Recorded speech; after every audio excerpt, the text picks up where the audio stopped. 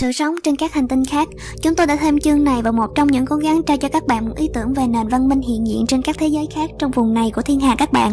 Hy vọng là các bạn có thể tìm thấy một số ý tưởng hữu dụng ở đây và sẽ trợ giúp các bạn trong việc triển khai một cơ chế giác ngộ cho trái đất mới. Mặc dầu các nhà khoa học chính thống của các bạn đã tính toán là khả năng có sự sống thông minh trên các hành tinh khác là tỷ lệ vào khoảng 1 trên 100.000 hệ thống sao, trong thực tế, con số đó là vào khoảng 1 trên 1.540. Chúng tôi đã đưa ra sự miêu tả của chúng tôi về thế giới văn minh liên quan đến vùng này của thiên hà, từ nền văn minh có liên quan nhiều nhất đến nền văn minh có liên quan ít nhất, nhằm trao cho các bạn một số hiểu biết. Như chúng tôi đã nói trong các phần trước, vũ trụ có khoảng 80% các sinh mệnh giác ngộ nhân từ và khoảng 20% là các sinh mệnh tiêu cực bị định hướng bản ngã.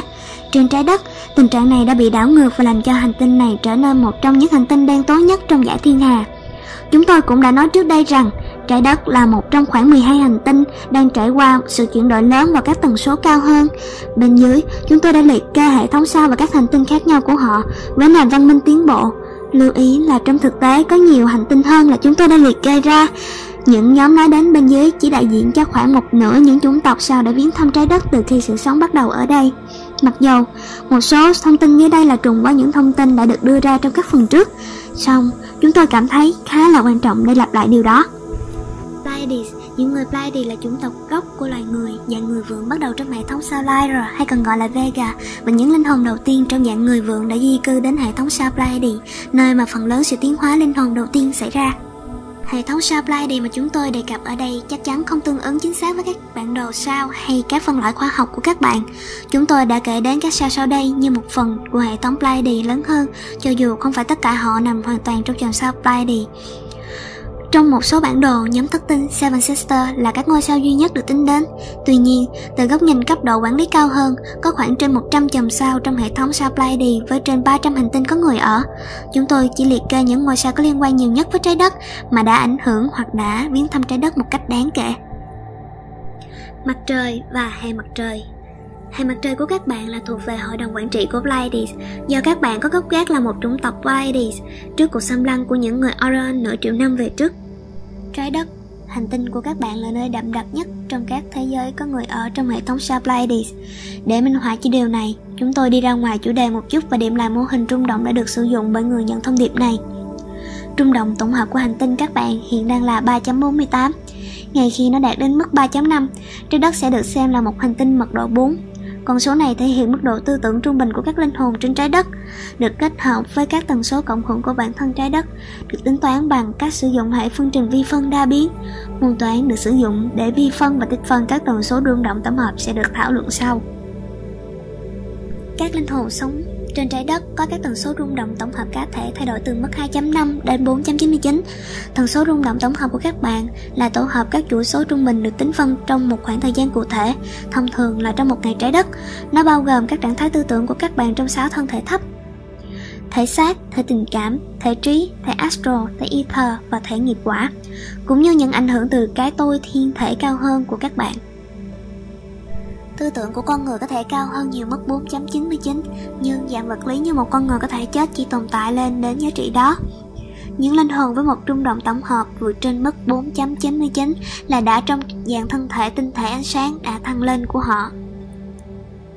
Những khía cạnh thú tính mật độ thấp rung động trong khoảng từ 2.5 đến 3.0, trong khi cái gọi là khoảng bình thường của ứng xử và nhận thức của con người tương ứng với mức từ 3.0 đến 3.5.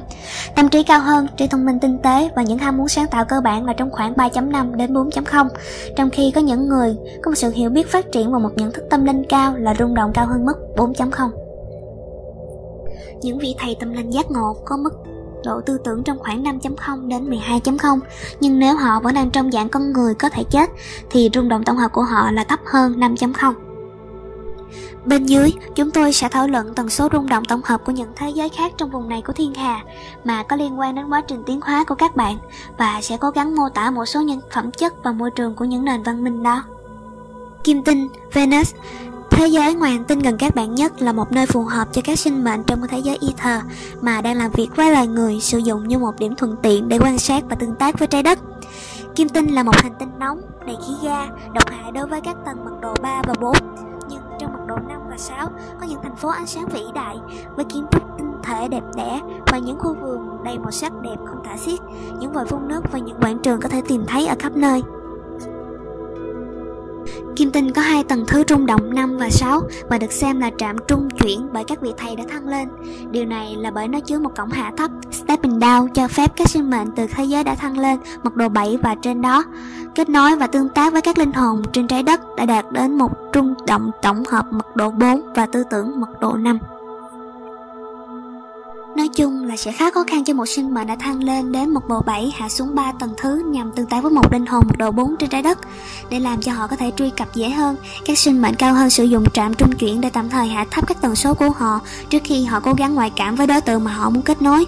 Một vài linh hồn trên trái đất đã tiến hóa đến điểm mà điều này không còn cần thiết nữa, nhưng nó vẫn được sử dụng nhiều để làm cho kinh nghiệm trao truyền dễ dàng hơn. Những linh hồn đã tăng trưởng và tiến hóa trên kim tinh sống trong các thân thể tinh thể ánh sáng mật độ 5 hoặc các thân thể soi sáng mật độ 6. Các bạn có thể viếng thăm họ trong trạng thái ngủ mơ hoặc trong những lúc thiền định. Người hướng dẫn, tinh thần chủ yếu của người nhận thông điệp này, Lia, sống trong mật độ 6 của kim tinh. Các hệ thống xã hội và văn hóa của kim tinh được định hướng đến khả năng sáng tạo, nghệ thuật, âm thanh, âm nhạc, khiêu vũ và các môn học ngoại cảm khác nhau. Khoa học là quan trọng nhưng không phải là trọng tâm. Những hoạt động chính yếu ở xã hội kim tinh được tập trung quanh việc ủng hộ các trường học bí truyền và các cung điện ánh sáng được tạo ra khắp hành tinh để dạy những linh hồn giữa các lần tái sinh trên trái đất, và để rèn giũa những linh hồn hiện đã thăng lên về mặt tinh thần hoặc đang thăng lên về mặt vật lý vào các thân thể tinh thể ánh sáng của họ. Chức năng sau vừa mới được tập trung vào khi mà rất ít người đã hoàn thành sự thăng lên về mặt vật lý trước khi những chuyển đổi cổng trên trái đất đã xảy ra. Không có chiến tranh, nghèo đói hay những sự không công bằng xã hội và kinh tế trên kim tinh. Giáo dục là ưu tiên hàng đầu cho tất cả bọn trẻ. Những đứa trẻ mật độ 5 được thụ thai và được sinh ra với một chút khác biệt so với những đứa trẻ mật độ 3 và 4. Những đứa trẻ mật độ 6 được hiện ra manifested thông qua sự hợp nhất năng lượng giữa các cặp đôi mật độ 6, đúng hơn là việc tái sinh thông qua con đường sinh nở. Vào một thời điểm sau, chúng tôi sẽ đi vào chi tiết về các quá trình sinh nở trong mật độ 5 và mật độ 6. Một lượng lớn người kim tinh đang liên quan đến việc giúp đỡ trái đất sử dụng một trong 3 cách. 1. Trợ giúp theo cách ngoại cảm bằng cách liên kết với những người có khả năng ngoại cảm trên trái đất từ lợi thế của họ. 2. Viếng thăm trái đất bằng cách sử dụng các kỹ thuật phóng chiếu hình ảnh 3 chiều được tận dụng từ phi thuyền bên trong tầng khí quyển bên trên của trái đất. Hoặc 3. Tái sinh trên trái đất theo cách thông thường. Xấp xỉ 1,4% con người trên trái đất có ma trận DNA kim tinh như một ma trận trội, có nghĩa là những linh hồn này đã có rất nhiều đời sống trên kim tinh và xem kim tinh như một thế giới quê hương của họ. Mộc tinh, đây là hành tinh lớn nhất của các bạn, có một nền văn minh ether cao hơn và tầng thứ thiên thể thấp hơn với vài trăm nghìn linh hồn. Họ được xem như là những người gác cổng hoặc các kỹ thuật viên giữ cổng nếu các bạn muốn biết cụ thể. Về bản chất, những linh hồn đi qua trường năng lượng của hệ mặt trời từ bên ngoài phạm vi của các hành tinh phải đi qua một cổng được trông coi bởi các hội đồng của mộc tinh. Các linh hồn của mộc tinh có trách nhiệm giữ sự ổn định và sự cân bằng bên trong hệ mặt trời và tính toán các tiểu hành tinh, các khối thiên thạch, các sao chổi và các đối tượng khác khi chúng đi vào hệ mặt trời. Nền văn minh ether hay còn gọi là celestial của mộc tinh tồn tại trong các lớp khí quyển bên ngoài của hành tinh, không có các dạng sống trên bề mặt hành tinh. Bề mặt mộc tinh không định nghĩa được dễ dàng khi nó bao gồm bầu khí quyển lỏng được trộn với một số khí và khoáng chất dạng đặc. Những người vượng đang rung động dưới mật độ 7 không thể sống dưới điều kiện áp lực và tính dễ bay hơi cực lớn, bao gồm những cơn gió vượt quá 1.000 km/h và những ngọn lửa lửa cỡ thủy tinh. Các thành phố trong bầu khí quyển trên bề mặt mộc tinh bao gồm các cung điện ánh sáng và những địa điểm gặp mặt, nơi mà các hội đồng Pleiades tổ chức một số buổi hội họp. Rất nhiều linh hồn trên trái đất đến mộc tinh để được tư vấn và được hướng dẫn về các lần tái sinh. Có thêm những phương tiện tư vấn ở đó được thiết kế để chuẩn bị cho các linh hồn trong các lần tái sinh tương lai. Sự kết nối hầu như chỉ là ngoại cảm hoặc thông qua việc hợp nhất năng lượng, không có sự xích mích, mất điều hòa, chiến tranh, nghèo khổ, đói khát hay bất kỳ loại bệnh tật nào khác trong thế giới mộc tinh. Thổ tinh được biết đến bởi nhiều nhà tiên tri và các tu sĩ như một nơi mà các hội đồng hay các vị thần phụ trách về việc gặp gỡ và quyết định các vấn đề quan trọng trong ngày. Điều này phần nào chính xác khi mà có các sảnh đường tu học lớn trong bầu khí quyển bên trên của thổ tinh, nơi các linh hồn có thể xử lý các vấn đề chỉ được giải quyết từ các lần tái sinh trên trái đất.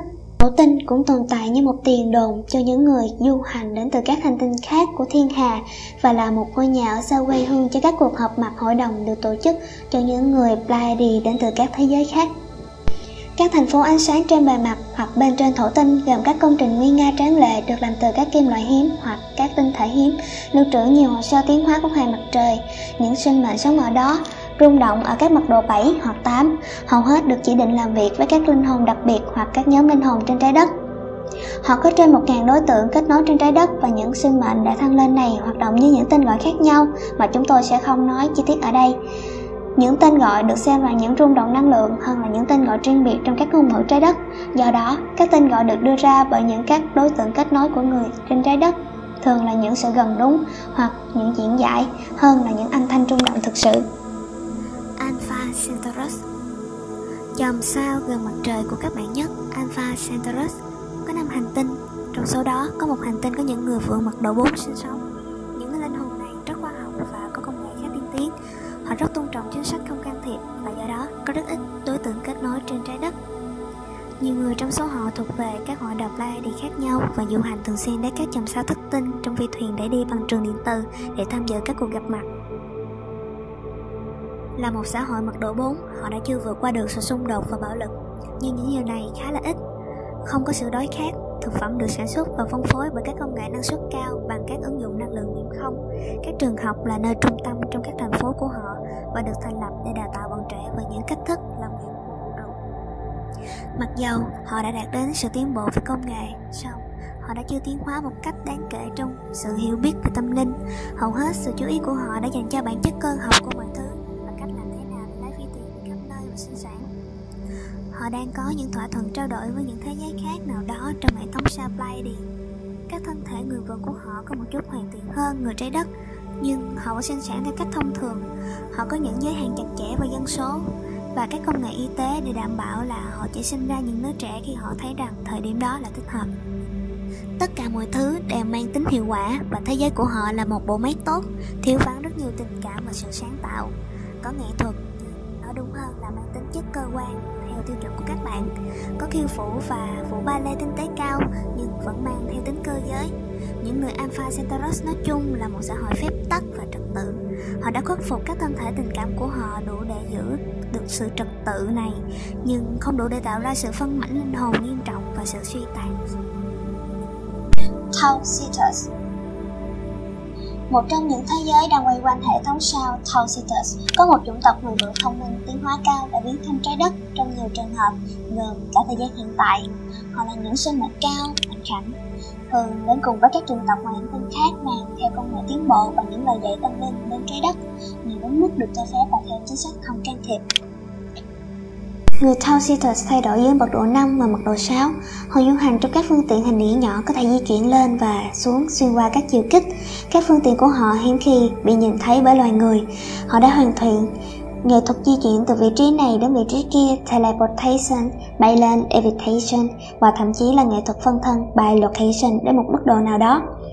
Họ sử dụng kỹ thuật phân thân để phóng chiếu hình ảnh 3 chiều của họ vào gần như bất kỳ nơi nào và hoàn cảnh nào trên trái đất để quan sát và trong một số trường hợp tương tác với con người.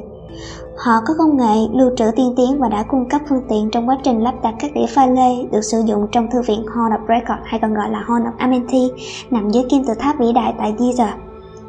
Họ đã tạo cảm hứng cho nhiều vị thầy tâm linh xưa kia trên trái đất, bao gồm Thoth thời Atlantis và Isis trong những lần tái sinh tại Ai Cập của cô ấy. Thoth là một người Pleiades mật độ 7 và Isis là một người Ceres mật độ 8. Những người Tau-Cetus là những người sinh mệnh rất khiêm nhường trong việc phụng sự cội nguồn duy nhất và họ thích giữ im lặng và danh tính hơn là hầu hết các trường hợp. Họ có vài đối tượng kết nối trên trái đất và được gọi tên bằng gốc gác sao của họ và một vài người sử dụng tên riêng trong những lúc liên lạc. Nền văn minh của họ trên hành tinh Tau-Cetus thứ 5 là nền văn minh Ether, bao gồm các cung điện, các khu vườn, các con đường và các tòa đại sảnh đề cao những sáng tạo nghệ thuật và cả những thành tựu khoa học của họ. Họ đã di cư đến hành tinh này chỉ một thời gian ngắn sau sự di cư từ chòm sao thất tinh hàng triệu năm trước. Founders. Hệ thống sao này có 4 hành tinh với các dạng sống thông minh khác nhau. Không phải tất cả các sinh mệnh hữu hình đều là người vượn, một số có hình dạng giống côn trùng, trong khi những dạng khác đã giống bò sát hơn. Chủng tộc người vượn tồn tại ở mật độ 7, họ là những sinh mệnh xanh trắng trong suốt có thể biến hình vào những hình dạng khác nhau. Trong thực tế, họ sử dụng một dạng phóng chiếu hình ảnh 3 chiều để thay đổi diện mạo khi thấy thích, còn khả năng biến hình thực sự thì chỉ xuất hiện ở mật độ 9 hoặc là lớn hơn. Tâm điểm chính của họ là làm việc với những chủng loại khác nhau bên trong hệ thống Founders để phát triển và tăng trưởng. Họ đã gửi vài đại sứ đến trái đất tại thời điểm khác nhau trong quá khứ và đang tập hợp một nhóm các linh hồn để viếng thăm trái đất trong những sự chuyển đổi cổng nhằm để quan sát, học hỏi và tăng trưởng từ cái mà họ gọi là trải nghiệm. Mặc dù là các sinh mệnh tò mò, họ tôn trọng triệt để chính sách không can thiệp. Theo như chúng tôi có thể xác định, họ không có bất kỳ đối tượng nào kết nối trên trái đất tại thời điểm hiện tại. Thất tinh Seven Sisters, 7 ngôi sao lớn xanh trắng ở trung tâm hệ thống Pleiades là quê hương của 12 chủng tộc thông minh và 3 hội đồng, hay là các hệ thống điều hành. Những rung động của những người Pleiades này thay đổi từ mật độ 4 đến mật độ 7. Các linh hồn đã tiến hóa vượt lên trên mật độ 7 thường đến các vùng khác nhau của thiên hà. Vượt lên trên mật độ 7, vị trí trong không gian và thời gian có rất ít ý nghĩa.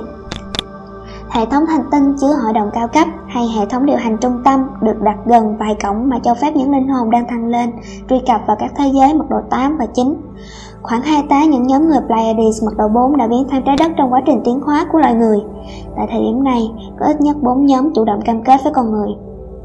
Một trong những nhóm này có vài đối tượng kết nối đang đưa ra các thông tin tại thời điểm hiện tại. Nhóm người Pleiades mật độ 4 này khá nổi tiếng với những người Lightworker. Họ được lãnh đạo bởi một người phụ nữ được biết đến là Sam Chase và một người đàn ông tên là Peter. Họ có 12 phi thuyền trinh sát và một tàu mẹ trong các thế giới ether của trái đất vào mỗi lúc. Họ đang phụ giúp những người Arcturus trong việc giúp đỡ cân bằng hệ thống lưới của trái đất và một trong những nhóm khác có trách nhiệm cho phần lớn các vòng tròn trên các cánh đồng. Các thế giới mật độ 4 trên các hành tinh Pleiades chủ yếu mang tính khoa học. Một trong đó rất đông dân và khá giống với các thành phố được mô tả trong chương trình khoa học giả tưởng của các bạn. Chiến tranh giữa các vì sao. Song, không có bạo lực triền miên vốn là đặc điểm của một thế giới Orion.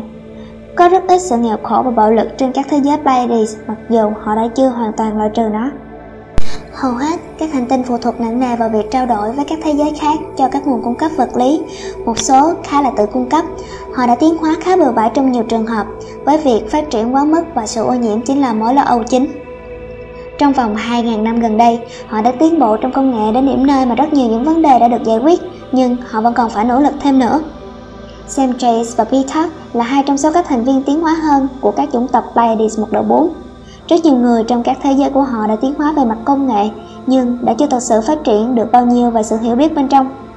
Đó là lý do tại sao một vài nhóm người đã gây ra các vấn đề trên trái đất trong quá khứ, cho dù các dự định của họ thường là hòa bình. Các hội đồng cao cấp Pleiades. Hệ thống điều hành của Pleiades bao gồm hầu hết các linh hồn mật độ 7, những người là hậu duệ có nguồn gốc từ sự di cư của Lyra hay gọi là Vega hàng triệu năm trước. Nhiều người trong số họ cũng là các linh hồn đã chọn không tái sinh trong các thế giới thấp, nhưng là các thành viên của gia đình hồn của các bạn. Các đại diện từ gần như tất cả các hệ thống sao trong Pleiades tham dự đều đặn các buổi họp mặt tại một trong những thành phố vĩ đại ở hành tinh thứ 14 của ngôi sao thứ 6. Lưu ý là các bạn yêu dấu, những ngôi sao xanh trắng này là khổng lồ và đã sinh ra hàng tá các hành tinh. Hành tinh chứa chính phủ trung tâm cách xa ngôi sao này khoảng 3 tỷ km. Vì thế mà ngôi sao lại phủ đầy không gian với ánh sáng xanh trắng chói lọi của nó. Là mật độ 7, những linh hồn này không bận tâm đến nhiệt độ vượt quá 1000 độ C trong thời gian ban ngày. Bất chấp điều kiện dư thừa ánh sáng quá mức, họ đã xây dựng nên các công trình vĩ đại, các khu vườn và những nơi phiêu lưu kỳ lạ, nơi những linh hồn có thể chơi đùa và tham gia vào sự huy hoàng của sự đa dạng của tạo hóa. Những sinh mệnh cư trú trên các hành tinh của chòm sao thất tinh được điều hành bởi các hội đồng cao cấp. Họ đã bỏ đi các trò chơi trẻ con của chiến tranh, nghèo khổ, kiểm soát, đàn áp, thống trị, cạnh tranh và tham lam trên 1 triệu năm trước và đã cống hiến các cuộc sống của họ cho việc mang đến sự cân bằng và sự điều hòa đối với vùng này của dải thiên hà. Họ đang làm việc với trên 10.000 người trên trái đất bằng cách ngoại cảm, thông qua việc mở kênh kết nối, truyền hình ảnh viễn tưởng và thậm chí là cảm ứng toán học đối với các nhà khoa học của các bạn. Các hội đồng cao cấp Pleiades là những người anh của chủng tộc các bạn và là những hậu duệ của chúng tôi và chúng tôi khá tự hào về họ trong một cách không phải bản ngã. Hệ thống Orion. Mặc dù Orion là nguồn gốc của phần lớn những năng lượng xung đột và bạo lực trên trái đất, hệ thống sao mà có chiến tranh trước kia đã ký một hiệp ước hòa bình khoảng 100.000 năm trước và đã đang sống tương đối hòa bình kể từ lúc đó. Điều đó không có nghĩa là họ không còn xung đột, nhưng nó được giữ ở mức tối thiểu. Sau khi gần như hủy diệt chính bản thân mình trong vài lần, sự can thiệp thần thánh và vô số những buổi họp mặt hội đồng giữa các chòm sao khác nhau dẫn đến kết quả là một cột mốc lịch sử trong sự tiến hóa của vượn người bằng hiệp ước hòa bình được thiết lập. Các trận chiến dường như không bao giờ kết thúc giữa các hành tinh khác nhau trong hệ thống sao Betelgeuse và Rachel đã được đưa đến trái đất trong cuộc phản loạn của Lucifer, hoặc một chiến tranh cõi thượng thiên đã xảy ra khoảng 500.000 năm trước trên trái đất. Điều này xảy ra khi những người Orion về cơ bản đã thống trị chủng tộc Pleiades vốn mang bản chất hòa bình và dịu dàng hơn đã đang tiến hóa trên trái đất từ trước đó. Trong khi các hệ thống sao Rachel và Betelgeuse đã đi đến hòa bình tương đối trong hàng thiên niên kỷ, những nhóm Orion đã tái sinh trên trái đất và tiếp tục vở kịch của tính hai mặt đối lập xuyên suốt 3 nền văn minh chính và vô số những nền văn minh nhỏ. Trong việc dọn dẹp sự xung đột trong hệ thống sao Orion, nhiều người trong những linh hồn chậm tiến, những người đã xúi dục hầu hết các xung đột, đã được gửi đến trái đất, nơi mà những người Orion lúc đó xem như là một thuộc địa. Khỏi cần nói, những tính cách hiếu chiến của những linh hồn chậm tiến đã ảnh hưởng đến loài người trái đất một cách rất lớn. Mặc dù chúng tôi trong các thiên đàng không ủng hộ các hành động của những người Orion ban đầu đã gửi những kẻ gây rối của họ đến trái đất, chúng tôi đã lựa chọn không can thiệp sau rất nhiều sự cân nhắc. Những người Orion đen tối tạo nên nhóm lớn nhất của loài người. Khoảng 80% những linh hồn trên trái đất có DNA Orion như ma trần trội của họ, có nghĩa là cấu hình Orion được gắn vào nhiều hơn và sâu hơn bất kỳ DNA nào khác. Khoảng 10% những Lightworker trên trái đất là những người Orion, và những linh hồn này đã đến đây đặc biệt để mang những người Orion đen tối trở lại với ánh sáng. Như thế, họ có thể bắt kịp cùng với những người họ hàng của họ hiện đang tiến hóa trên Betelgeuse và Rachel. Phần còn lại, 20% loài người chủ yếu là chủng tộc gốc Pleiades, với một lượng nhỏ những người kim tinh, Sirius, Zeta, Draconis và vài chủng tộc khác. Betelgeuse, ngôi sao này là quê hương của hai hành tinh có người ở và một vài tiền đồn, lúc đầu thuộc về các hội đồng ánh sáng của hệ thống Orion. Họ đã trở thành các chú ánh sáng chống lại các chú bóng tối của Rachel. Các hội đồng của Betelgeuse đã trở nên phân cực, có nghĩa là họ nhận thức người Rachel như một lực lượng ma quỷ cần phải chiến thắng thông qua chiến tranh hơn là nhìn họ bằng đôi mắt tình yêu và tình thương. Sự trượt xuống của những chú ánh sáng một phần là bởi quyết định của tổng thiên thần Lucifer khi xem thể tình cảm là không đáng quan tâm và không có giá trị để kể đến trong linh hồn con người. Lucifer đã miêu tả những người Rachel như những kẻ ngoại đạo thô lỗ, man trợ, dâm dục, đồi bại, phù giáo dục, những kẻ bị ám ảnh bởi những khoái lạc xác thịt. Anh ấy đã nói với những chú ánh sáng của Betelgeuse loại trừ những người Rachel. Anh ấy nói với những chú ánh sáng từ chối bản chất khao khát tính dục của họ. Anh ấy sau đó mở rộng quan điểm chiến thắng này thành sự giả vờ trong những cảm xúc của đàn ông, bao gồm sự cởi mở việc thể hiện những tình cảm. Lucifer muốn những người lính mạnh mẽ, những người không thể hiện bất kỳ dấu hiệu yêu đố nào trong chiến trận. Anh ấy muốn những con máy giết người. Anh ấy muốn những nhà chiến lược suốt lạnh lùng, tính toán, thông minh, những người không có những cảm xúc ghê sợ khi phạm tội trên những người tự dân thường của Orion. Rachel, ngôi sao này, quê hương của các chú bóng tối, thường khơi mào xung đột giữa các hành tinh gần đó. Trong ngành công nghiệp điện ảnh giải trí hiện đại của các bạn, có một nhân vật minh họa một cách chính xác sự giận dữ nằm sâu bên trong và nỗi khiếp sợ được che giấu bên dưới tư tưởng của những người Rachel như nó đã từng tồn tại hàng trăm ngàn năm trước. Tên của anh ta là Darth Vader, một nhân vật chính trong loạt phim Star Wars của điện ảnh Mỹ, và sự cải trang của anh ta xuất phát từ những vết thương sâu kín đầu đời. Người nhận được thông điệp này có một trải nghiệm nhiều năm trước giữa vài nguyên mẫu của chính linh hồn anh ấy. Điều mà anh ấy đã thấy được là Lucifer và Pen, vị thần của nền văn minh đầu tiên trên trái đất, trong một cuộc chiến tượng trưng phát sinh từ những cuộc chiến thực sự trên thượng thiên. Lucifer và Pen đang đánh nhau với những điều kiện sau. Pen nổi khùng lên vì những cảm xúc của anh ấy bị áp bức và cầm đoán bởi Lucifer và bị chửi rủa bởi sự hiện diện lạnh lùng, bình thản, tách biệt của những vị thần sa ngã. Trong khi đó, Thượng Đế được miêu tả như đứng trung lập phía sau tấm màn của vở kịch đang diễn ra trong phân đoạn chính, đơn giản quan sát tính hai mặt đối lập này biểu hiện nó ra trên sân khấu của cuộc đời và đang gửi tình yêu và tình thương cho cả hai thực thể một cách công bằng. Bài học linh hồn chính cho các chú ánh sáng là đơn giản gửi tình yêu và tình thương cho tất cả những người đi lang thang đang mất phương hướng và đang bối rối trong các thế giới của nỗi sợ hãi, bản ngã, sự kiểm soát, sự thống trị và sự đàn áp. Đừng đánh nhau với họ để rồi bạn bị lôi cuốn vào vở kịch và bị nhấn chìm trong hố cát cùng với các chú bóng tối. Cả hai nhóm sáng và tối cuối cùng là tiến hóa đến điểm mà tại đó họ có thể ký một hiệp ước hòa bình với nhau. Và thật kỳ diệu, hiệp ước đã được duy trì hàng ngàn năm cho đến khi đủ các thế hệ đã vượt lên, nơi mà dấu ấn y thờ của cuộc chiến không còn tạo ra một ấn tượng đáng kể trong tâm trí của những người Orion. Lưu ý, tại một thời điểm, tổng tiến thần Michael đã bị bắt và tính hai mặt đối lập của tốt và xấu. Bài học linh hồn này đã vật lộn với anh ấy trong khoảng thời gian 1000 năm. Giờ đây, Michael đã đồng nhất đủ với các bài học về tính hai mặt đối lập và đơn giản gửi tình yêu, tình thương và sự bảo vệ cho tất cả những linh hồn khẩn cầu sự giúp đỡ của anh ấy. Mintaka, ngôi sao này trong vành đai Orion đã và vẫn là quê hương của các hội đồng cao cấp Orion và là nơi mà sự hòa giải xuất hiện giữa các chiến binh của Rachel và Betelgeuse. Có một cổng lớn tại Mintaka cho phép các linh hồn đến và đi xuyên qua nhiều chiều kích và nhiều hố sun. Kim tự tháp vĩ đại của các bạn thẳng hàng chính xác với Mintaka, bởi vì kim tự tháp phục vụ như một cổng nhỏ cùng với những mục đích khác. Khi các cổng lớn của Mintaka được mở ra vài lần trong 100.000 năm, các năng lượng phát ra từ các thế giới ether trở nên đủ mạnh để làm sụp đổ tư tưởng hai mặt đối lập đã bị những người Orion trong một khoảng thời gian rất lâu dài. Một số những năng lượng hòa bình đã tới được trái đất, nhưng nó không đủ để làm thay đổi mọi thứ. Chuỗi DNA trội của những người Orion, năng lượng hung hăng đã bám rễ rất chắc, khiến cho không có nhiều sự tiến triển trên trái đất cho đến tận ngày nay. Các hội đồng cao cấp Orion, hệ thống pháp luật hiện đại trên trái đất là một tấm gương phản ánh hệ thống luật pháp đã được sử dụng để giải quyết các tranh chấp trong hệ thống Orion trong hàng trăm nghìn năm. Giống với thời La Mã trước kia trên trái đất, trong một thời gian rất lâu trên Orion, hội đồng thẩm phán hay quan tòa mà thực chất không là gì khác hơn một nhóm người cùng nhau quyết định một cách độc đoán là có tội hay vô tội, phụ thuộc vào ý thức cá nhân của phiên tòa. Nói cách khác, nếu họ thích các bạn sẽ được tha, và nếu họ không thích, họ sẽ dành tất cả những biện pháp hành hạ, trừng phạt và cả cái chết mà không bận tâm đến tội lỗi và sự vô tội của các bạn.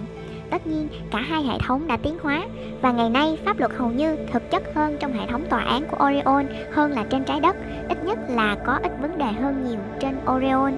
Những nền văn minh của Orion ngày nay được tổ chức cao và giống với các thành phố hiện đại của các bạn, với nhiều tòa cao ốc và ít không gian trống hơn trái đất. Mặc dù thời gian hòa bình đã kéo dài hàng trăm thế hệ, tất cả 3 hành tinh Rachel và 2 hành tinh Betelgeuse đều có hệ thống pháp luật, quân đội, cảnh sát và cấu trúc chính phủ rất phức tạp. Một cách chậm chạp, những người Orion đang thăng lên về mặt tinh thần, nhưng họ đã phải xóa bỏ rất nhiều những tiêu cực và những bài học nghiệp để đạt đến mức độ như ngày hôm nay. Tuy thế mà, những biểu lộ sáng tạo, bao gồm nghệ thuật, âm nhạc, v.v. đang đến một cách chậm chạp. Trong những năm gần đây, rất nhiều sự trao đổi thương mại với các hệ thống sao khác đã được thực hiện. Những nét văn hóa mới và những cách nhìn mới đang được đồng nhất vào các văn hóa sống trên Orion. Hệ thống Orion đã có các vấn đề ô nhiễm nghiêm trọng trong hàng nghìn năm, nhưng cuối cùng các hệ thống đẩy và các nhà máy được phát triển chạy bằng dầu thực vật, được lấy từ các loại thực vật địa phương và các loại thực vật từ các hành tinh Orion khác. Những người Orion bị thuyết phục rằng họ sẽ không thể phòng thủ được nếu không có một lực lượng quân đội khổng lồ, cho dù đã không có chiến tranh đáng kể trong 100.000 năm. Sự sùng bái quân sự này đã giữ quá trình tiến hóa của họ chậm chạp. Một trong những thành viên giác ngộ hơn của hội đồng cao cấp hiện tại đang quan sát trái đất rất cẩn thận để xem liệu họ có thể tham gia trong một số chương trình thăng lên của chính họ hay không. Nhiều người Orion đang rung động ở mật độ 4 sẽ được phép tái sinh trên trái đất trong những năm sắp tới. Như vậy họ có thể đạt được khao khát của họ về sự thăng lên, bất chấp những vấn đề đã tồn tại trên trái đất. Cô ấy đang tiến hóa nhanh hơn nhiều các hành tinh Orion tại thời điểm này. Như đã đề cập trước kia, những người Orion giác ngộ hơn đã được khuyến khích tái sinh trên trái đất để giúp những người mà đang bị kẹt lại trong bánh xe luân hồi và trong tính hai mặt đối lập. Nhiều người Orion đen tối trên trái đất đã chưa cởi mở được bao nhiêu đối với những người Orion sáng. Những người đen tối đã phải chấp nhận nhiều dạng khác nhau của sự sai lệch thông tin do bởi sự can thiệp từ những nhóm ngoài hành tinh tiêu cực khác. Sự tiến bộ đã thực sự chậm chạp. Những nhóm đen tối này đã bị hấp dẫn bởi nỗi tức giận và sự sợ hãi nằm sâu bên trong, được gắn vào cùng với những linh hồn chậm tiến đến từ Orion. Khi những Lightworker nâng các tần số của họ lên, nhiều và nhiều người Orion đen tối sẽ quay lại, thường trong sự tuyệt vọng với những lời chỉ dẫn của những nhà hàng gắn, những vị thầy và những nhà trị liệu. Bất chấp sự giúp đỡ liên tục được đưa ra cho những người Orion đen tối trên trái đất, khoảng 90% trong số họ sẽ có vẻ như không thể làm sự chuyển đổi kịp thời để là một phần của trái đất mới và sẽ tái sinh đến một thế giới khác, có khả năng là trong chính hệ thống Orion của họ. Đã có nhiều sinh mệnh ánh sáng đang chuẩn bị bản thân họ để phụng sự trên các hành tinh đang nhận những người Orion đen tối. Alpha Draconis, hệ thống Draconis, quê hương của những sinh mệnh bò sát Reptilians, Đã có một thời gian dài, khoảng 90% các sinh mệnh là tối và 10% là sáng. Có một chương trình chủ động tại thời gian này để đưa những đứa trẻ Draconis giác ngộ đến trái đất, được biết đến là những đứa trẻ rồng, để giúp mang những người Draconis đen tối trên trái đất đến với ánh sáng. Những sinh mệnh Draconis đen tối. Những người Draconis đen tối giống với hầu hết những dạng sống mật độ thấp tồn tại trong 3 thế giới mà có dính líu đến trái đất. 1. Họ đã đầu thai vào hình dạng con người. 2. Họ đang trong các phi thuyền trong bầu khí quyển bên trên của trái đất. Hoặc 3. Họ đang ảnh hưởng đến trái đất từ các thế giới astral. Những người Draconis đen tối đã cố gắng chiếm đoạt trái đất bằng bạo lực trong vài trường hợp, và tất cả mọi lần họ đều đã bị đẩy lui bởi hội đồng ngân hà.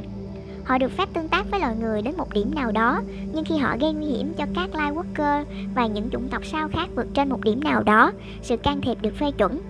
Chỉ khoảng 2% loài người có DNA trội của người Draconis, và hầu hết những vụ bắt cóc và những vụ khống chế đã được thực hiện bởi người Draconis trong các phi thuyền là những sinh mệnh đang đơn giản cố gắng kết nối và làm việc với những người của họ đã đầu thai trên trái đất.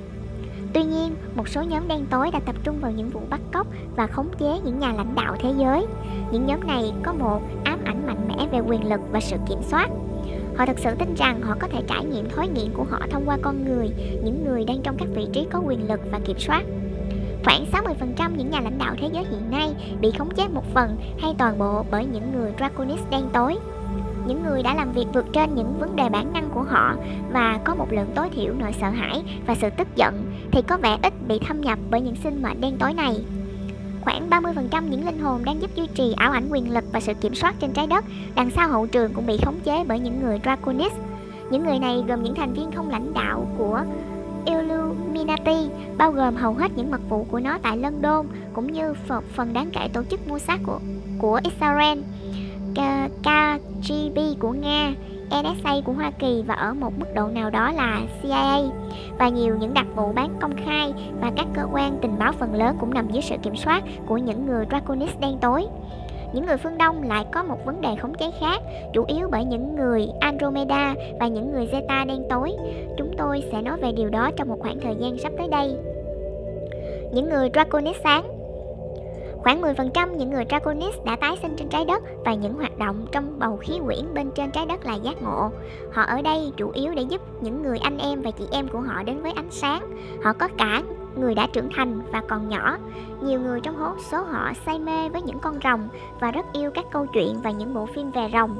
Để điểm lại, hầu hết những truyền thuyết về rồng trên trái đất phát sinh từ các thời kỳ trú ngụ ngắn ngủi của những người Draconis đầu tiên hàng nghìn năm trước. Những sinh mệnh Draconis trong dạng nguyên thủy không duy trì được trên trái đất bao lâu bởi các vấn đề trọng lực và hỗn hợp khí trong bầu khí quyển của trái đất. Toàn bộ thời gian những người Draconis sống trên trái đất trong suốt 10 triệu năm lịch sử loài người là khoảng 3.000 năm. Hội đồng cao cấp Draconis. Người nhận thông điệp này đã viếng thăm hội đồng cao cấp Draconis trong lúc thiền định. Hội đồng cao cấp này được lãnh đạo bởi những người Draconis đã thăng lên ở mật độ 8. Hầu hết những thành viên bình thường là những sinh mệnh Draconis đã thăng lên ở mật độ 7. Hội đồng đã can thiệp vô số lần vào các cuộc chiến đang xuất hiện trong và xung quanh các hành tinh nào đó của hệ thống sao Alpha Draconis. Có 6 ngôi sao chính và 4 hành tinh chính, và tất cả đang có chiến tranh lúc này hay lúc khác trong vòng vài triệu năm gần đây. Hội đồng cao cấp Draconis hiện đang được trợ giúp bởi nhiều chủng tộc sao khác và các hội đồng khác từ khắp thiên hà trong một cố gắng để cuối cùng chấm dứt các cuộc chiến tranh. Gần 60% dân số của 4 hành tinh đã bị tàn sát bởi chiến tranh, đang hy vọng rằng thời đại vàng mới trên trái đất sẽ trở lại một thiên đàng cho những người Draconis mới giác ngộ trú ngụ, những người mà đã mệt mỏi với những cuộc cãi vã gần như không bao giờ chấm dứt vốn có trong chủng tộc của họ. Các thế giới Draconis. Công trình kiến trúc của nền văn minh Draconis giống với các hang động và các túp lều nơi những sinh mệnh giống quỷ, serpent-like sinh sống, không giống với hầu hết những loại người vượn trong vùng này của thiên hà. Những biến đổi đầu tiên trong DNA gây cho những sinh mệnh Draconis tăng trưởng kích thước và trở nên có diện mạo giống quỷ. Những loài lai giữa Draconis, con người đã tạo ra loài rồng cũng như các bộ tộc chim. Những sinh mệnh có một nửa giống người và một nửa giống chim. Toàn bộ lịch sử các chương trình lai giống liên quan đến những sinh mệnh Draconis là quá phức tạp để viết ra ở đây. Vai trò của những người Draconis ở Ai Cập đã được viết trong phần lịch sử trái đất. Zeta Reticulus. Trong các tác phẩm trước của chúng tôi, những phụ loài nào đó của những người Zeta đã được nói chi tiết, những loài trắng, xám và những loại khác. Điều mà đã được thảo luận là khoảng 90% những người Zeta đã rời trái đất trong những năm 1990 khi họ đã thu thập được đủ các tầng thứ DNA của loài người để hồi phục lại sự cân bằng bên trong DNA của họ. Chỉ khoảng 10% những thành viên Zeta nguyên thủy ở lại trong và xung quanh trái đất, chủ yếu trong các vai trò dọn dẹp hoặc tính toán các thành viên của họ, những người mà đã tái sinh ở đây. Hầu hết những vụ bắt cóc Zeta đã thực hiện trên chính chủng tộc của họ, cho dù không phải tất cả những người bị bắt cóc nhớ được những thỏa thuận nghiệp khi tái sinh trên trái đất. Một số vụ bắt cóc đã được thực hiện chống lại tự do ý chí của con người. Những người Essassani và Hathor, những người Zeta đã ở thế đường cùng để cứu chủng tộc của họ và do đó được phép có thêm sự chậm trễ hơn những người Draconis khi họ đến để lai giống với con người. Hai chủng tộc của Zeta liên quan đến chương trình lai giống gồm những người Essassani và Hathor. Thực tế, những người Hathor thường được xem như những người lãnh đạo cho kế hoạch lai tạo đầu tiên, những người đã tạo ra các chương trình sau đó. Các bạn có thể nói là những người Hathor là nhóm giác ngộ nhất của những người Essassani. Cả những người Hathor và những người Essassani đều là những sinh mệnh cao, mảnh khảnh, có khuôn mặt, nửa mang đặc điểm của con người, nửa mang đặc điểm của Zeta. Trong thực tế, họ cao khoảng gấp 2 lần những người trắng và những người xám. Chiều cao của họ vào khoảng 2,5 mét. Những người Essassani và những lãnh đạo của họ, những người Hathor, có khoảng 1 tá đối tượng kết nối trên trái đất tại thời điểm này. Ngôi sao Zeta Reticulus có 2 hành tinh, một hành tinh có người sống chủ yếu là những người trắng và một hành tinh có chủ yếu loại người xám. Có một hành tinh lang thang trong hệ thống Zeta nơi những người Zeta loại 3 sinh sống. Họ đã và đang bị phong tỏa cho đến khi nào họ học được cách hợp tác một cách hòa bình với những người chủng tộc Zeta khác. Những nền văn minh Zeta nhìn chung rất giống những bầy côn trùng, cho dù có nhiều sự khác nhau giữa các thành viên của họ hơn là khi các bạn thoạt nhìn họ. Một trong những thứ mà họ đã đang cố gắng bảo tồn bên cạnh khả năng sinh nở là tính cá thể của họ. Những người Zeta ngày nay sáng tạo hơn, biểu cảm hơn bao giờ hết và số lượng của họ đã tăng lên một cách chậm chạp. Bất chấp những ấn tượng xấu mà những người Zeta đã nhận được trên trái đất, hầu hết các thành phố Zeta là tương đối không còn tội phạm. Tính hiệu quả được đặt lên hàng đầu với tất cả mọi thứ được quản lý giống như một bộ máy. Rất nhiều những viễn cảnh tương lai đã được người trái đất vẽ ra về việc các con robot đảm nhiệm mọi hoạt động trong đời sống được biểu hiện ra trong các xã hội Zeta. Những người Zeta đã tự dính mắc một cách chủ động vào rất nhiều những hoạt động, nhưng họ có vô số những con robot và những sinh mệnh có trí thông minh nhân tạo đang đảm trách nhiều hơn những nhiệm vụ thế tục. Khi những người Zeta du hành đến một hành tinh khác hay một hệ thống sao khác, họ thường gửi đi phi thuyền trinh sát hoàn toàn tự động, được hướng dẫn bởi các robot để tránh những nguy hiểm của việc tiếp xúc trực tiếp với các dạng sống khác. Một số những người Zeta mà xuất hiện trên trái đất đã được mô tả là được tự động hóa và là các dạng hoạt động nhân tạo, mặc quần áo theo phong tục người Zeta. Một lượng đáng kể những thí nghiệm DNA đã được thực hiện trong xã hội Zeta, cái đã tạo ra cả lợi ích và cả những hậu quả thảm khốc tại những thời điểm khác nhau. Vài thập kỷ trước, một số những thí nghiệm biến đổi gen này đã đạt được điểm nơi mà những người Zeta không còn sinh sản nữa. Từ một quan điểm tâm linh, những người Zeta đã đè nén các thân thể tình cảm của họ đến mức sự phân mảnh linh hồn vốn song hành với sự phủ nhận đã làm cho các cơ quan sinh sản của họ teo đi.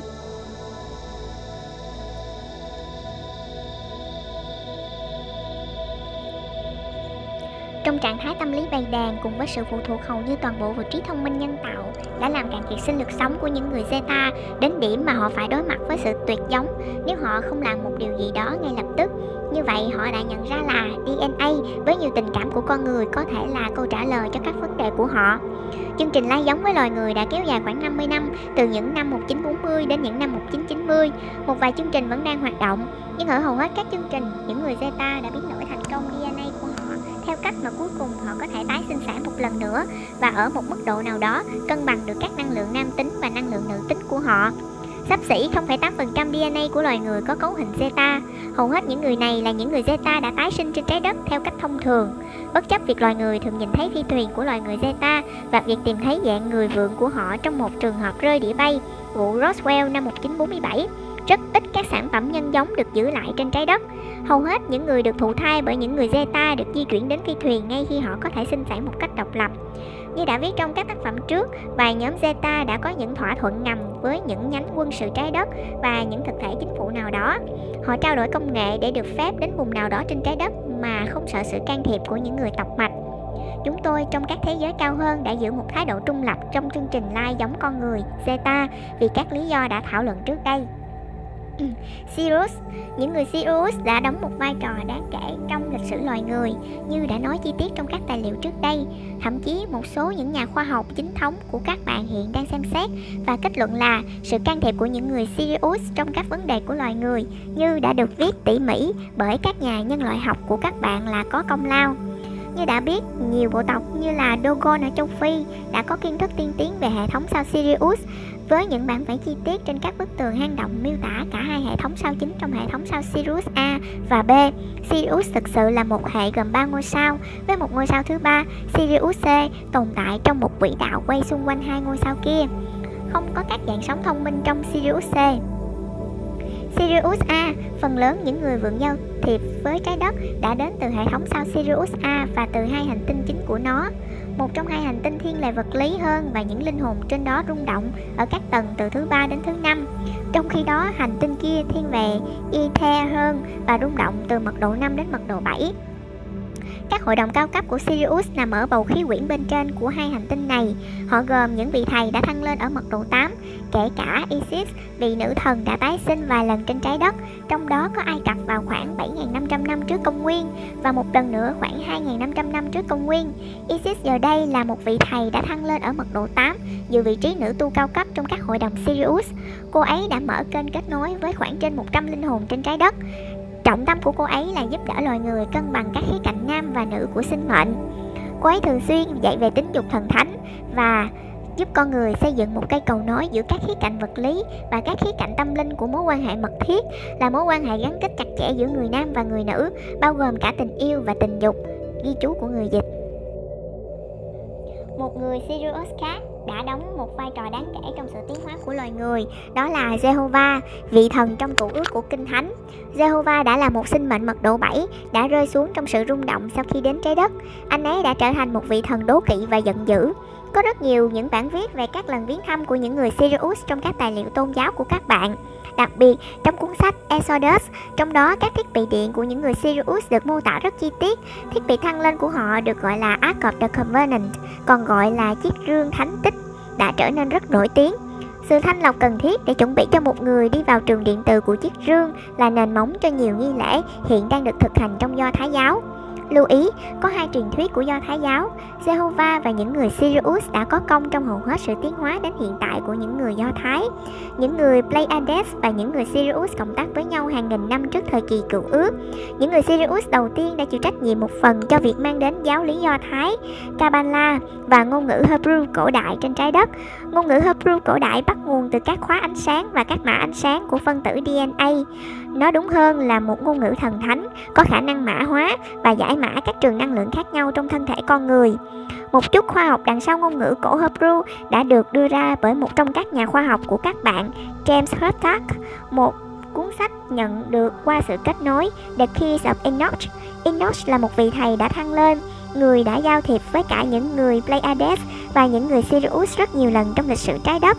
Có một cuốn sách trong thời cựu ước bị tịch thu bởi giáo hội đầu tiên nhưng vẫn được tái bản một lần nữa, viết chi tiết về một trong các lần tái sinh của Enoch trên trái đất.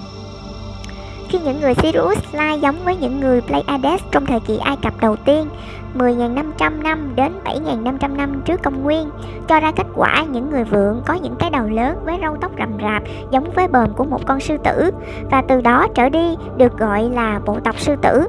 Con Sphinx là một sinh vật được tìm thấy trên các hành tinh Sirius và đã được xây dựng như một hiện vật để tỏ lòng tôn kính với các vị thần Sirius. Có nhiều chủng tộc lai trong thời kỳ Ai Cập, bao gồm những sự pha trộn Draconis và Orion, cũng như bộ tộc sư tử Sirius, và sự tương tác này đã được nói chi tiết trong phần lịch sử trái đất. Nếu các bạn du hành đến Sirius ngày nay, các bạn sẽ thấy các công nghệ tiên tiến và một xã hội hối hả trên một hành tinh mật độ thấp. Hành tinh kia xuất hiện cằn cỗi đối với các nhà khoa học của các bạn, nhưng đó là quê hương của các sinh mệnh đã thăng lên mà chúng tôi đã nói trước đây. Sirius B. Có một hành tinh trong hệ mặt trời Sirius B có chứa dạng sống thông minh. Những sinh mệnh này cũng đã viếng thăm trái đất và đã giao thiệp và lai giống với con người. Họ nhìn rất giống với người Pleiades và những người Orion và có thể đi lại giữa các bạn mà không bị nhận ra ở hầu hết mọi nơi. Họ là những sinh mệnh hòa bình, những người đã cố gắng đóng vai như những chúa cứu thế trong nhiều trường hợp. nhìn thấy tình trạng hỗn độn mà những người Sirius đầu tiên đã làm ra trên trái đất. Khi họ rơi xuống trong sự rung động, những sinh mệnh từ Sirius B đã tổ chức nhiều chuyến viếng thăm đến hành tinh của các bạn, trong hy vọng giải cứu các bạn khỏi chính mình. Hợp tác cùng với những sinh mệnh từ Sirius A, họ đang tổ chức nhiệm vụ cứu trợ và có các kế hoạch để di tản một lượng lớn các linh hồn khỏi trái đất trong những sự di chuyển đổi cổng. Nhiều người Sirius đã rơi xuống trong sự rung động, đã gia nhập hàng ngũ những người giúp đỡ trong hy vọng chuộc lại những tội lỗi trong nhận thức của họ. Họ đã trang bị những thiết bị bảo vệ xung quanh phi thuyền để tránh việc bị bắt lại trong những rung động tiêu cực của trái đất.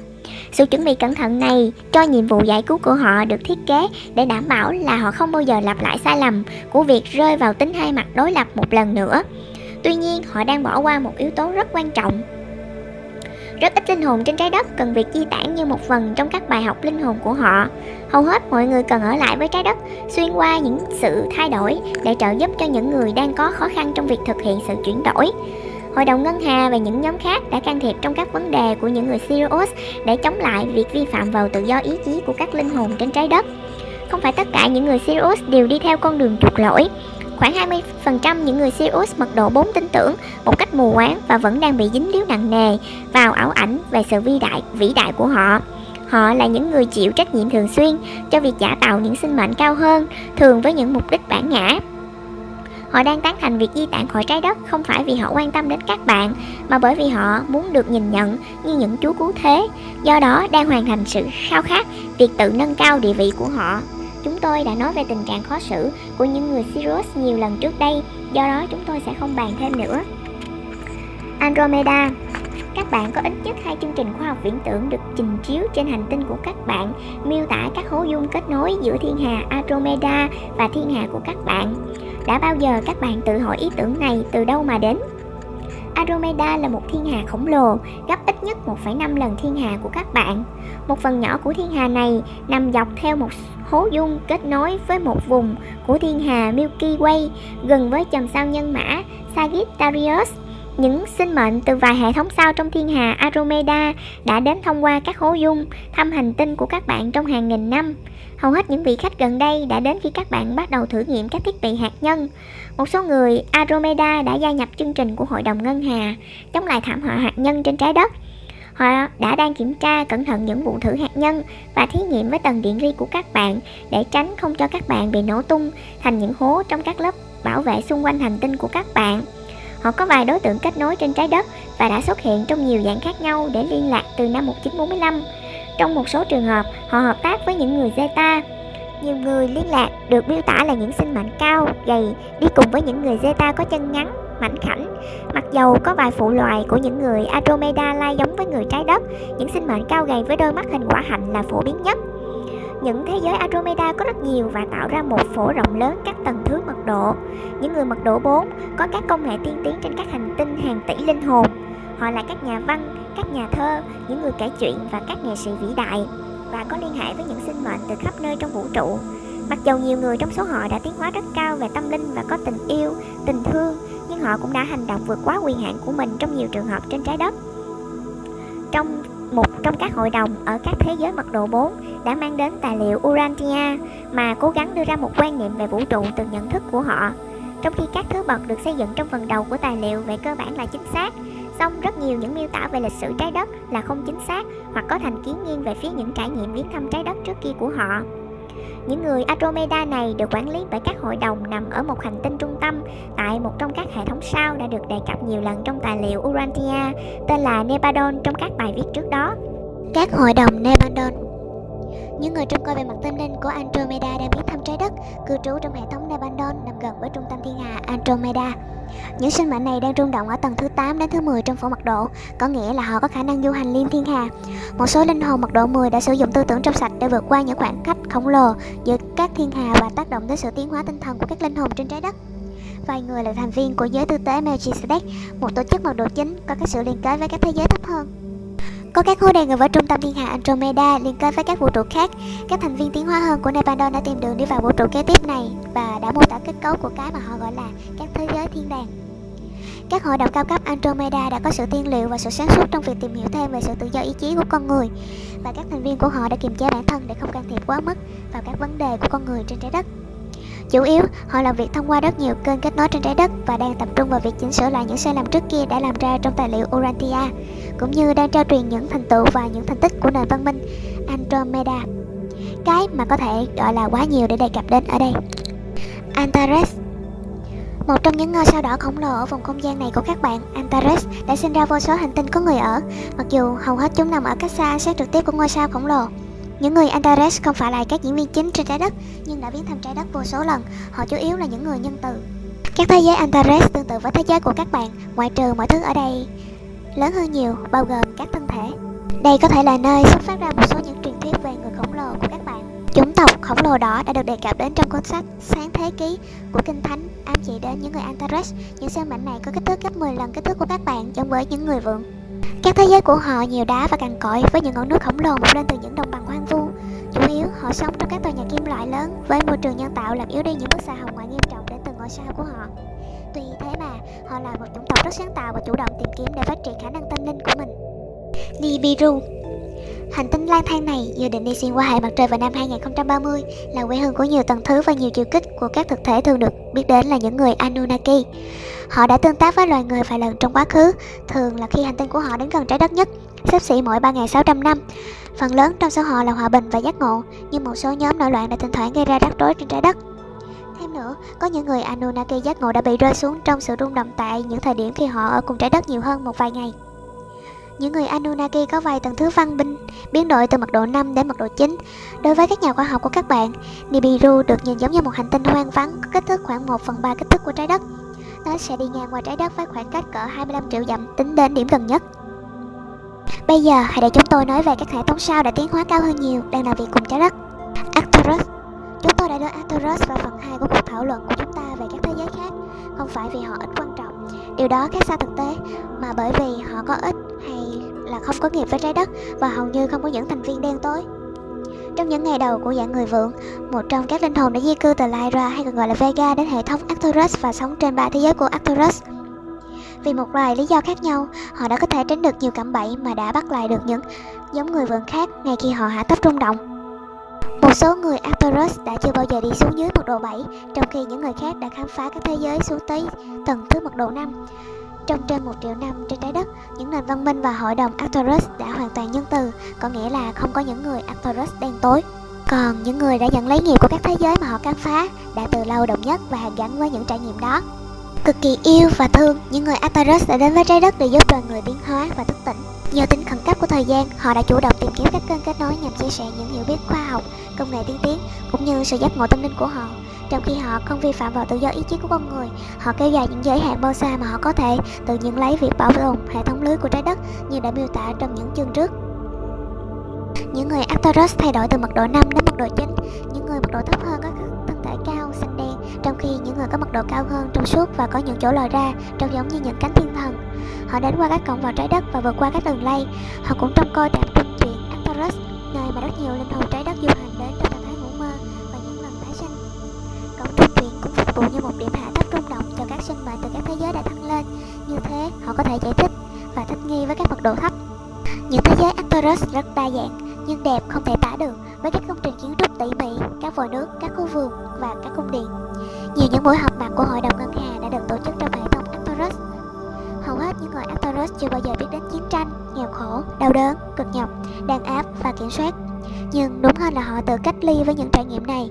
Họ chủ động tìm kiếm để học hỏi về họ và tìm hiểu về các chủng tộc khác như các bạn chẳng hạn. Những chủng tộc đã mắc bẫy trong sự chia rẽ và nỗi sợ hãi. Đó là lý do mà họ đang giữ một vai trò chủ động như vậy trong tiến trình hàn gắn của các bạn. Các hội đồng Aldebaran. Hệ thống sao Aldebaran là quê hương của rất nhiều sinh mệnh mật độ cao hơn trong vùng này của thiên hà. Họ có các hội đồng trung tâm trông coi các tổ chức thiên hà khác nhau, bao gồm cả hội đồng ngân hà.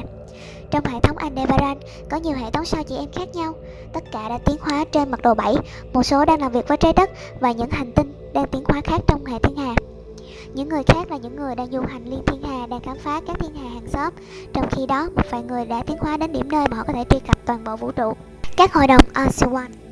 Hệ thống sao này là quê hương của cái mà bạn gọi là Great White Brotherhood. Cái tên được đưa ra bởi các linh hồn trên trái đất, đơn giản là không biết làm thế nào khác để mô tả những sinh mệnh vĩ đại mà họ kết nối. Các hội đồng AC1 cùng với hội đồng cao cấp Polaris được xem như là người quản trị siêu cao cấp trong vùng này của thiên hà. Các sinh mệnh mật độ 9 và 10 tại những vị trí cao nhất của cấp lãnh đạo đang kết nối với mặt trời trung tâm vĩ đại của thiên hà, và với các sinh mệnh mật độ 11 và 12 nào đó, những người điều hành vũ trụ này. Hội đồng ngân hà. Tổ chức này đã được nói chi tiết nhiều lần trong các tác phẩm trước, bao gồm trên 1.000 hệ thống sao trong vùng này của thiên hà. Một số thành viên đã được truy cập toàn bộ hệ thiên hà và một vài người có khả năng du hành liên thiên hà. Có nhiều phụ nhóm của hội đồng đã nổi tiếng với trái đất, bao gồm Asta Command, Solar Cross và những tổ chức khác. Các bạn có cái mà đối tượng kết nối đã gọi là Ground Crew, đội công tác mặt đất, sinh mệnh con người, Starship đã tái sinh đặc biệt để trợ giúp hội đồng trong việc đạt được những mục tiêu của họ. Nhiệm vụ chủ yếu của hội đồng ngân hà là trợ giúp loài người trong việc thức tỉnh, bởi vì họ rất nổi tiếng. Một số những linh hồn đen tối mật độ 4 của Orion và Sirius đã mạo nhận là thành viên của hội đồng. Chúng tôi, các đấng sáng tạo, không công khai phê phán hay đánh giá các kênh kết nối khác nhau trên trái đất, nhưng chúng tôi đề xuất một số những hướng dẫn. Một cách cụ thể, nếu bất kỳ ai đang truyền thông tin qua kênh kết nối mà đề xuất sự can thiệp và sự xen vào một cách rõ ràng, hãy sử dụng sự cảnh giác và sự sáng suốt cao độ. Các thành viên của hội đồng ngân hà không xuất hiện trong các phòng họp tập thể của các tổ chức để dọa dẫm và ép buộc các thành viên biểu quyết theo một cách thức nào đó. Họ không can thiệp vào những quyết định chính trị của các bạn, ngoại trừ trong trường hợp chiến tranh hạt nhân hay sự phát triển của các công nghệ có thể hủy diệt toàn bộ hành tinh. Các thành viên hội đồng ngân hà không tiến tới sự diệt vong và u ám, hay cái ý tưởng là toàn bộ các thế giới của bạn sẽ trở nên không có người ở. Họ không bao giờ trao cho các bạn ý tưởng về tài chính, như là cái ý tưởng rằng bạn sẽ thừa kế hàng triệu đô la, hay bảng Anh, hay yên Nhật. Họ sẽ không cố gắng để dẫn các bạn đi làm đường bằng cách phủ nhận sự ngoan cố của những người Illuminati đen tối và thuyết phục các bạn rằng những người đen tối sẽ vui lòng từ bỏ quyền cai trị trong những năm sắp tới. Ở một thái cực khác, họ sẽ không nhấn mạnh quá mức vào chiến tranh toàn cầu và không tập trung vào một vài người quá khích để cố gắng để đầu độc số đông quần chúng. Trong khi chúng tôi không phủ nhận là những thứ này tồn tại trên trái đất, chúng tôi cũng không nhận thấy là những người đang đám bái Chúa hiện diện bên trong họ sẽ không phải sợ hãi những linh hồn lạc lối, những người cứ khăng khăng hủy diệt loài người. Thận trọng với bất kỳ kênh kết nối nào hay thực thể nào đề xuất rằng bạn là bất lực với việc đối mặt với những thành viên đen tối hoặc những nhóm đen tối. Những kẻ mạo danh sẽ thường xuyên truyền nỗi sợ vào bạn. Họ sẽ tập trung vào sự vận động để tạo ra các trại tập trung, hoặc những con bò sát sẽ dùng bạn để làm thức ăn, hoặc các thiết bị điện được thiết kế để làm nổ não của bạn, vân vân. Các bạn ít tập trung vào những thứ này càng tốt.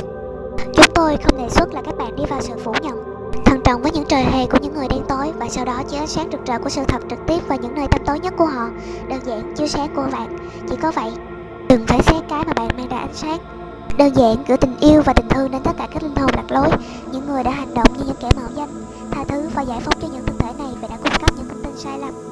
Có tình thương cho những kênh kết nối đã không làm được công việc của họ và đã cho phép những nỗi sợ của họ che phủ khả năng nhận thức của họ. Xem lại những thông tin đã được đưa ra trước đây về việc làm thế nào để nhận ra bản chất của các thực thể đang kết nối. Các thành viên thực thụ của hội đồng ngân hà là yêu và thương. Họ không ban phát hay có thái độ bề trên với các sinh mệnh con người. Họ tôn trọng mỗi người và tất cả mọi người trong các bạn. Họ khen ngợi sự can đảm và sự ngoan cường của các bạn. Họ hiểu rằng sẽ khó khăn như thế nào để giữ được sự rõ ràng, bình thản và tập trung trên trái đất. Đặc biệt là trong thời gian hỗn loạn này, chúng tôi thấy dễ chịu đối với sự cống hiến của họ cho sự an lành của các bạn. Sao Bắc Cực Polaris. Hệ thống sao rung động cao nhất trong vùng này của thiên hà nằm trong các thế giới thiên thể của hệ thống sao Bắc Cực. Không phải là ngẫu nhiên mà ngôi sao này lại nằm trực tiếp trên cực Bắc của các bạn, trở thành một tín hiệu hàng hải cho các con tàu trên bán cầu Bắc. Các hội đồng Polaris thể hiện sự ổn định và sự giác ngộ cần thiết khi thực hiện các dự án đa dạng và quy mô lớn của hội đồng ngân hà. Những người Polaris gồm chủ yếu là những người cố vấn và những người hướng dẫn cho các tổ chức khác. Họ là những người anh cực kỳ giác ngộ và cực kỳ yêu thương, đang trao lời khuyên và sự ủng hộ cho các thành viên trong các nhóm khác nhau. Họ rung động từ mật độ 7 đến mật độ 12. Lyra hay còn gọi là Vega. Hệ thống sao Lyra hay còn gọi là Vega là nơi tất cả được bắt đầu, đến chừng mực mà dạng người vừa được tính đến. Chúng tôi, các đấng sáng tạo, hoạt động thông qua các cổng Lyra hay còn gọi là Vega, đang hạ thấp rung động của chúng tôi từ tầng thứ 12 đến tầng thứ 7 nhằm kết nối được các kênh kết nối của chúng tôi. Cổng cho phép chúng tôi làm điều đó trong hệ thống Lyra hay còn gọi là Vega. Chúng tôi đã chế tạo DNA của con người trên 100 triệu năm trước trong hệ thống này. Sau đó, khoảng 10 triệu năm trước, những người vượn đầu tiên đã di cư đến Pleiades. Những con người đầu tiên trên trái đất là những người Pleiades mật độ 7, những người đã rơi xuống mật độ 4 và sau đó xuống mật độ 3. Như đã viết trong hai cuốn sách trước của người nhận thông điệp này, những thế giới Lyra hay còn gọi là Vega có sự sáng tạo và nghệ thuật cao. Âm nhạc như bạn biết xuất phát từ hệ thống này. Trong thực tế, từ Lyra xuất phát từ Lyre, là một dụng cụ âm nhạc giống với một cái đàn hạt. Những nền văn minh ngày nay trên thế giới Lyra đã vượt trên khả năng hiểu biết của các bạn khi mà tất cả họ đã tiến hóa vượt trên mật độ 7. Tuy nhiên, các bạn có thể viếng thăm các thế giới Lyra bất cứ lúc nào trong lúc thiền định và trong trạng thái mơ của các bạn. các tầng thứ rung động của các thế giới mà có sự liên kết với trái đất. Hệ thống sao Lyra và Vega thuộc chủng tộc các đấng sáng tạo, rung động ở mật độ 12. Hệ thống sao Bắc Cực Polaris thuộc chủng tộc những người sáng suốt, rung động ở mật độ 10 đến 12. Alciwan được gọi là các hội đồng Alciwan Great White Brotherhood, rung động ở mật độ 9 đến 10 và mật độ 6 đến 8. Aldebaran, chủng tộc của họ là các hội đồng Aldebaran, hội đồng ngân hà, rung động ở mật độ 8 đến 10 và mật độ 6 đến 8. Nebadon, chủng tộc của họ nằm trong hội đồng Andromeda và là những người có mật độ rung động từ 7 đến 10. Arcturus thì có một vài nhóm chủng tộc và họ rung động ở mật độ 5 đến mật độ 9. Hệ thống Andromeda và Pleiades bao gồm các chủng tộc khác nhau rung động ở mật độ 4 đến 7. Nibiru thuộc hệ thống Anunnaki và rung động ở mật độ 5 đến 9. Antares là chủng tộc khổng lồ đỏ và rung động ở mật độ 5. Alpha Centaurus là một chủng tộc rung động ở mật độ thứ 4. Alpha Centaurus là một chủng tộc rung động ở mật độ thứ 4. Tau Cetus là các chủng tộc khác nhau rung động ở mật độ 3 đến 5. Hệ thống Fomalhaut là một chủng tộc và rung động ở mật độ 4. Trong hệ thống Sirius A, các hội đồng ánh sáng rung động ở mật độ 7 đến 8 và các chủng tộc khác nhau rung động ở mật độ 4 đến 7. Còn hệ thống Sirius B, các chủng tộc khác nhau lại rung động ở mật độ 4 đến 5. Treo sao Orion bao gồm các chủng tộc Betelgeuse, Rigel, Mitaga rung động ở mật độ 4 đến 5. Đối với Zeta Reticulatus, chủng tộc Ascensoni and Hathor rung động ở mật độ 5 và 7. Còn White Gray Hybrid lại rung động ở mật độ 3 và 4. Trong hệ thống Alpha Draconis, các hội đồng cao cấp Draconis rung động ở mật độ 7 đến 8. Những người Draconis sáng rung động ở mật độ 4, còn những người Draconis tối lại rung động ở mật độ 3.